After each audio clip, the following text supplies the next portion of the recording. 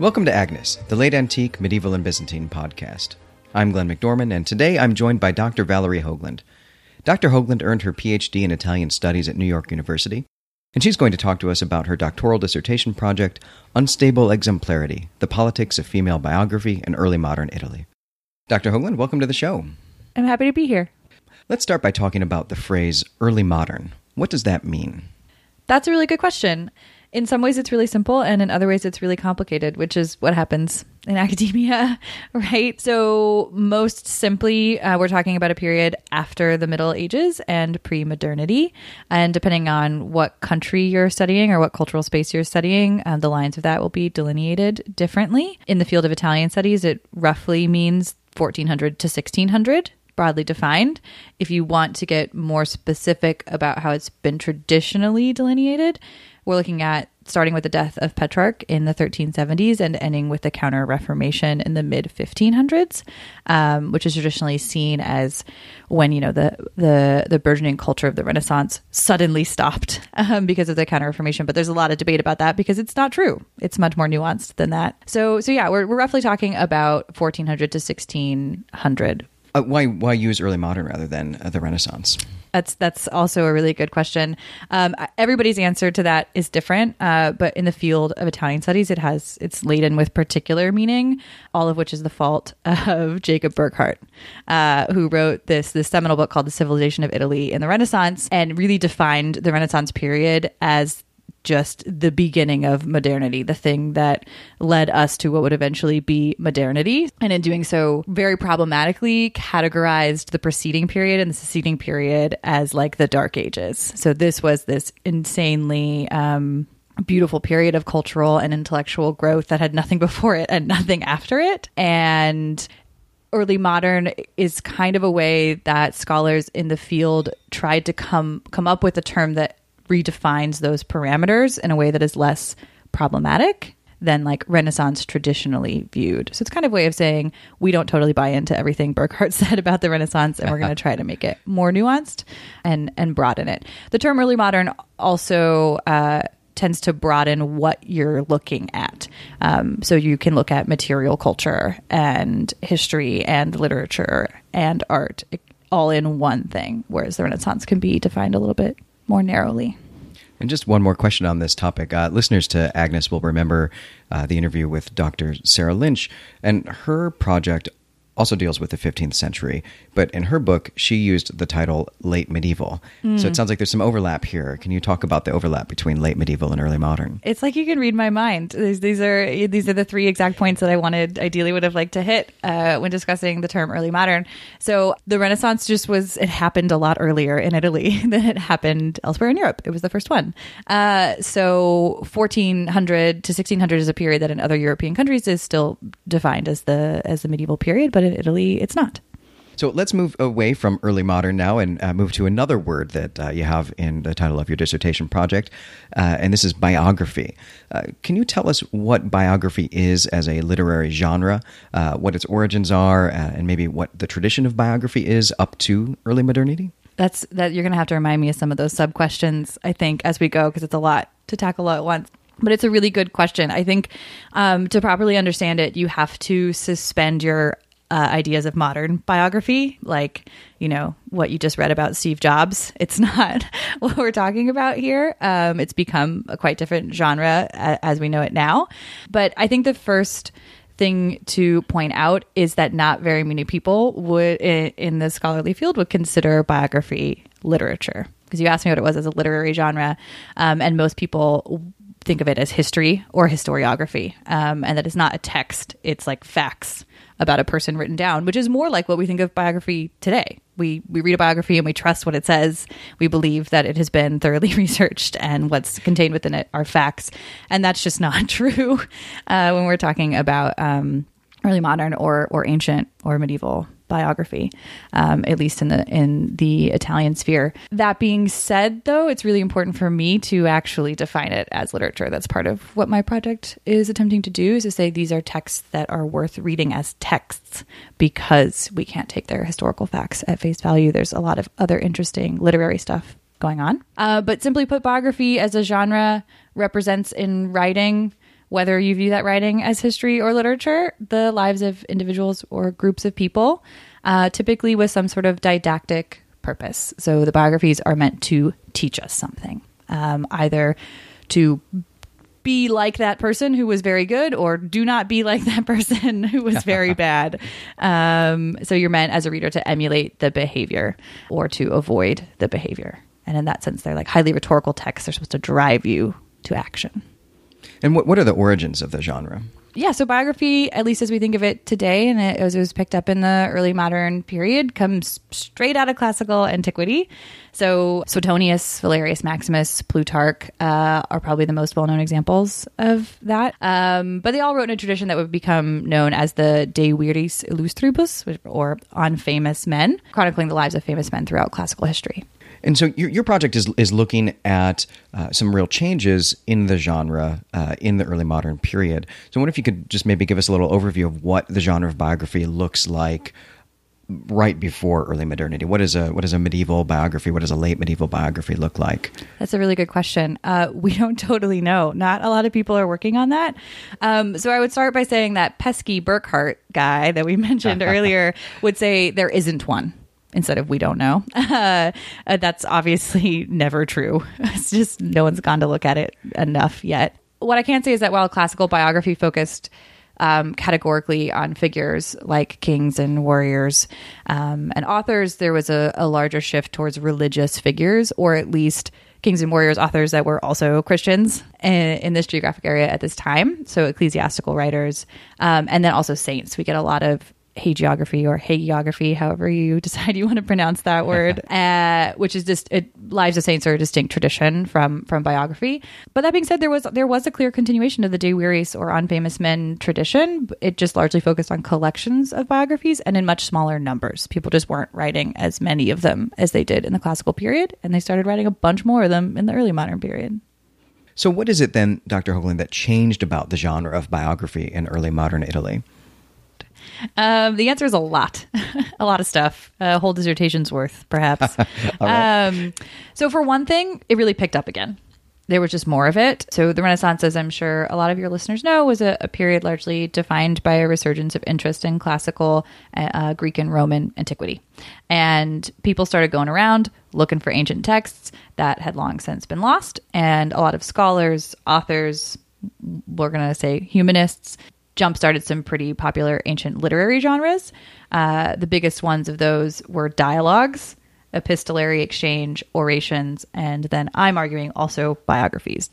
So these people that went around finding these ancient texts set about basically imitating them to an incredibly faithful extent, the classical authors that they held in great esteem.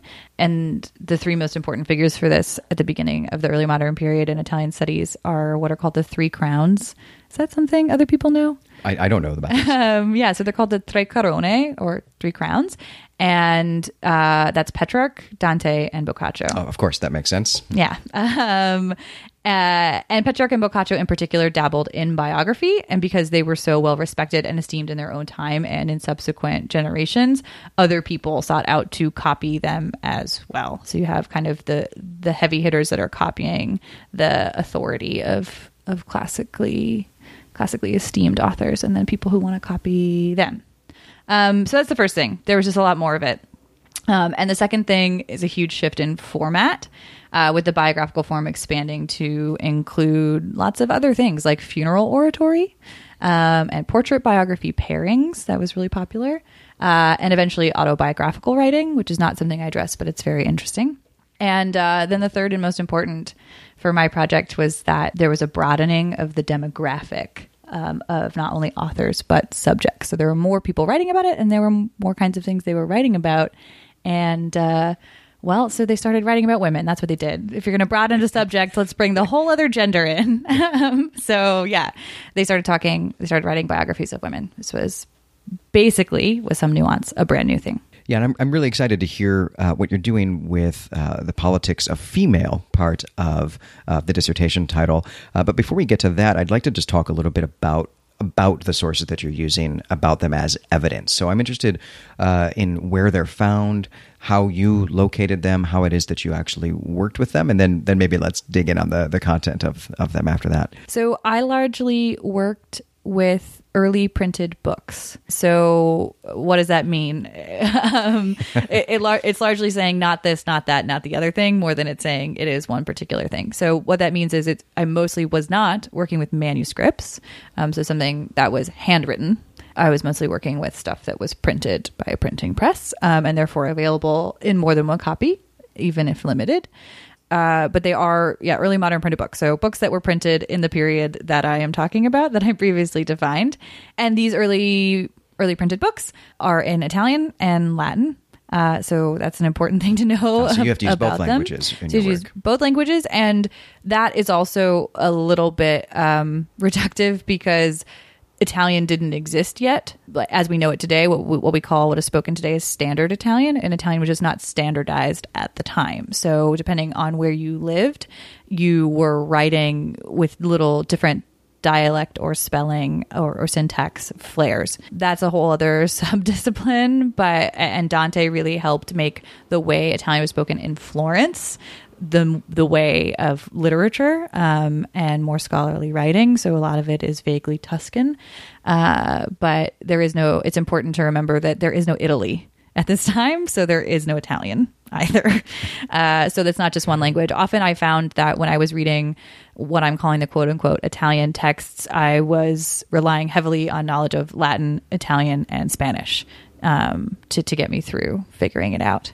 Yeah. So, but that's just to say that almost all of the sources that I use are primary texts, and they have not been published contemporarily. They don't have publications that are easy to get now, and they're not translated into English. So where did you find these then, and how did you know of their existence? Yeah. So they're found in libraries, archival libraries all over Europe, and actually a lot of university libraries in the United States as well. And so I'm going to have to jump into how did I locate them to kind of also answer where they found. So there's just a couple cool websites, the way you find stuff now, where you can search all of the catalogs online of archival libraries all across Italy. So OPAC is a big one. And then, WorldCat, the same way you might find other books in libraries in the US. You can find them there if you know the title.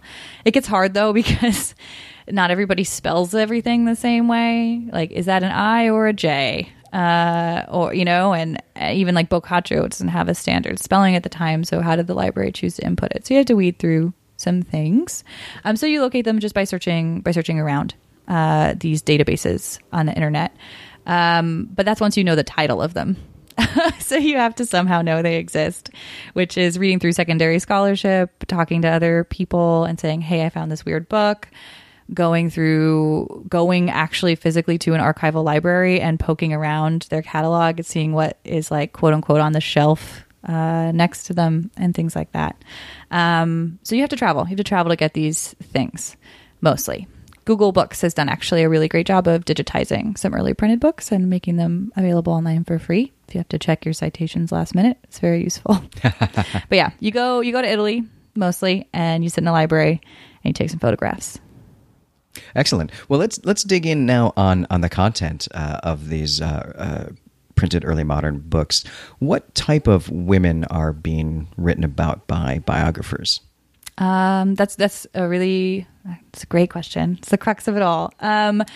So the first thing that's worth saying is just women at all are being written about. And the first person to do this is Boccaccio. And he has a biographical collection called De Mulieribus Claris, which is on famous women. We could get into the previous Latin that I used as De Viris Illustribus. Notice that I didn't say De Mulieribus Illustribus. I had this other word, Clarice. So that's a whole thing that's very subtle and probably boring to your listeners.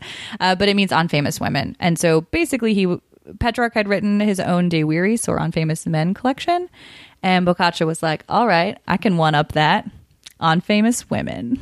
So it's a way of imitating classical antiquity, but bringing some novelty to it in a little bit of a show-offy way. And the women that he included in his collection were largely ancient pagan women, with both positive and negative exempla, meaning people to emulate and people to not emulate.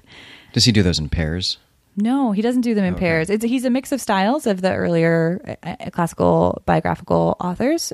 There are 106 chapters. A couple, like maybe 2 or 3 are paired women. Like you'll get 2 Amazonian queens in one short chapter. But otherwise, they're individual. Each biography is of one woman, but it is in a collection, which is interesting. They're collected into this, like, this is what woman can be or is on a broader scale. So Boccaccio had classical pagan women. And then that started to shift over time. So like who was included and who wasn't included is one of the major things that I trace. And I know that you're going to get to a question later about what this dissertation contributes. And one of the things is just, it's a compendium.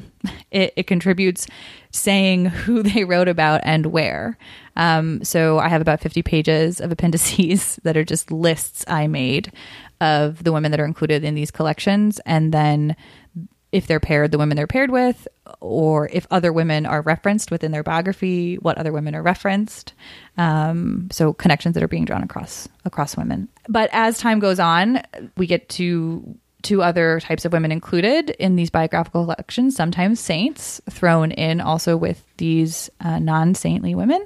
But then we get aristocrats of the Italian Renaissance, basically also thrown in, what I would call contemporary women rather than ancient pagan women. And what type of women are these? Presumably they're elite women of some sort. Can you speak to that a little bit? Yeah, all kinds. They're all elite aristocratic women, largely from the central to northern Italian court system, because you have a lot more education of women popping up there at the time. And I could have gone about writing about these women in a different way. You had to pick a group. I would say the 3 main groups are queens, warriors, and intellectuals of some sort. And my dissertation focuses on the intellectuals of some sort, creative or intellectual women that were producing intellectual and creative projects in the public sphere under their own names: authors, poets, actresses, musicians, that kind of thing. Well, let's give listeners just a little taste then of what one of these women would be like. Surely you have a favorite creative or intellectual woman that you've encountered in these biographies. Can you tell us a little bit about who that is? It's not the sexiest answer that I have. My favorite one, my favorite one is a very early author. Her name is Isotta Nogarola. And she was writing at the end of the 1400s, one of the earliest female humanists. And I love her through a lot of things that I've projected onto her. You know, I'm interested in gender. I'm interested in the roles that women can and cannot play in contemporary society. And this was a huge thing that drew me to this project of wanting to understand the origins of that, or how it played out at a different time in a different space. So I am projecting here. But basically, Isotta, like any woman at the time of her status, had 2 options. She could join a convent or she could get married. And she didn't do either, which was I just think is remarkable. It's really cool.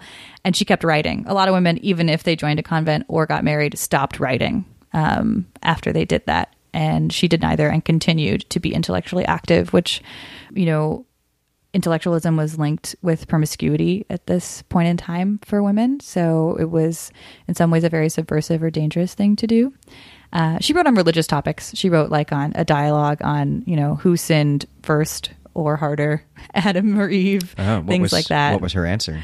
It's complicated. She was actually a very, very smart philosopher. So I think you have to go confront her argument and see if the subtleties of it convince you or not, or what you even think, what side she's actually on, because that's a great question. There's a lot of paradox involved. Have you had to make that interpretation for your project, or are you still able to get away with just saying it's complicated? I'm able to get away with saying it's complicated. No, I haven't had to enter into that debate. There just wasn't the space to delve into the text about these women and then all the texts that they wrote. I talk about them. Obviously, they're contextual, but I'm not analyzing them. So what is it then when you put all these biographies together, when you look at them over the sort of long period of your study, what do you see? What I see is shifting attitudes towards gender, with very, very large shifts that I think can be traced through what's happening to biographical writing on women, what form it's taking, what kind of things are being said about those women, and what kind of women are being included. So I said it kind of flippantly, like, oh, contemporary women, that's a huge deal. You don't write a biography of someone that's still alive or who was recently alive. That's like a huge honor. It says something really powerful. So that is a huge new shift. But basically, I think that traditionally biography has been read as a series of historical facts that you can't get anything else out of.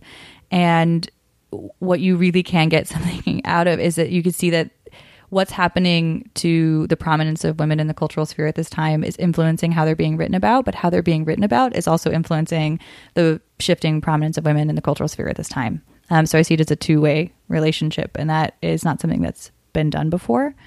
So what I think you see is largely an anxiety about what women are capable of doing being legitimized by biographies of those women, that slowly fades over time, and people get more comfortable with women as individuals and writing about them and them having their own authority. That peaks really at the end of the period. Legitimizing women in public spheres that had traditionally been restricted to men must have met with some kind of resistance. Remarkably not so much, because women were serving a very important function for the men that were writing about them. There, again, I don't think it's so hard when you're a scholar. You want to couch everything. You want to say but it's all so much more complicated. So I am simplifying things. There was a little bit of this attitude of, hey, classical antiquity, that was great. We're Italy. We're picking that back up again, but we're going to do it better. We're super cool. We're super smart. Let us show you how. Oh my God, so smart that even women do this stuff here. And so if you have a man saying, oh my gosh, I taught a woman to do this thing, and look, now she does it, you're really saying something about yourself, right? It props you up a little bit. So they had really there was reciprocity in the function here for women being legitimized, but then somehow also men and their intellectual products being legitimized as well. And a lot of these women too, I don't want to trick people into thinking this was a perfect time to be a woman. Often, like if you were a painter, it's because your dad was a painter, and it says something about how great of a painter your dad was that he was able to teach you to do that. And you were also legitimized by the fact that it was your dad. Also, you couldn't have been a painter if your dad wasn't a painter, because they wouldn't teach you that. You can't go to painting school. They don't let women do that.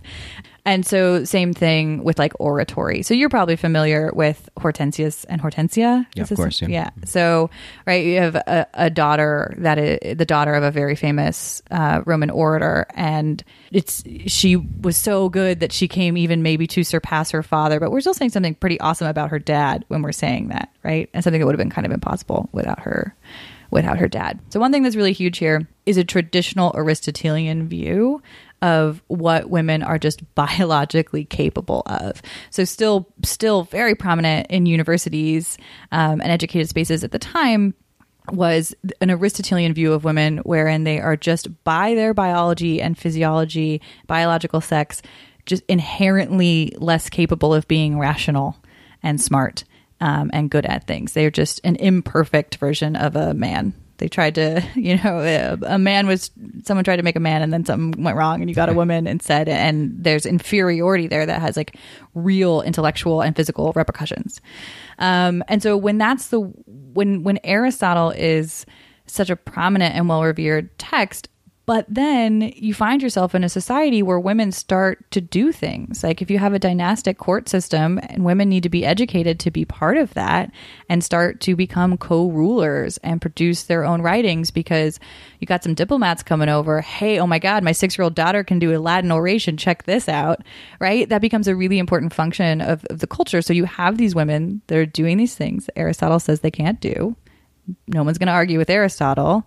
What do you do? How do you counter this argument? And what I argue is that one way of doing that is using biography, saying we have this classically sanctioned form that gives authority to the people that are written about. So let's just give a bunch of examples that people can't argue with. They're classically sanctioned, they're historical, and that kind of legitimizes what is actually happening to women at the time, and then allows them to act that way further.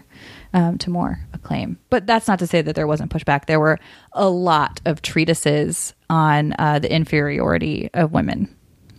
So I'm looking at one genre in particular, biography, that says largely good things about these women. But another way to look at this topic, and that it's been looked at before, is through treatises on what's called the worth of women. And these are treatises with titles like The Worth of Women or On the Superiority or Inferiority of Women. And you get these long diatribes. But often in these treatises, the ones that are arguing a more quote unquote pro-woman argument, they use biographical examples.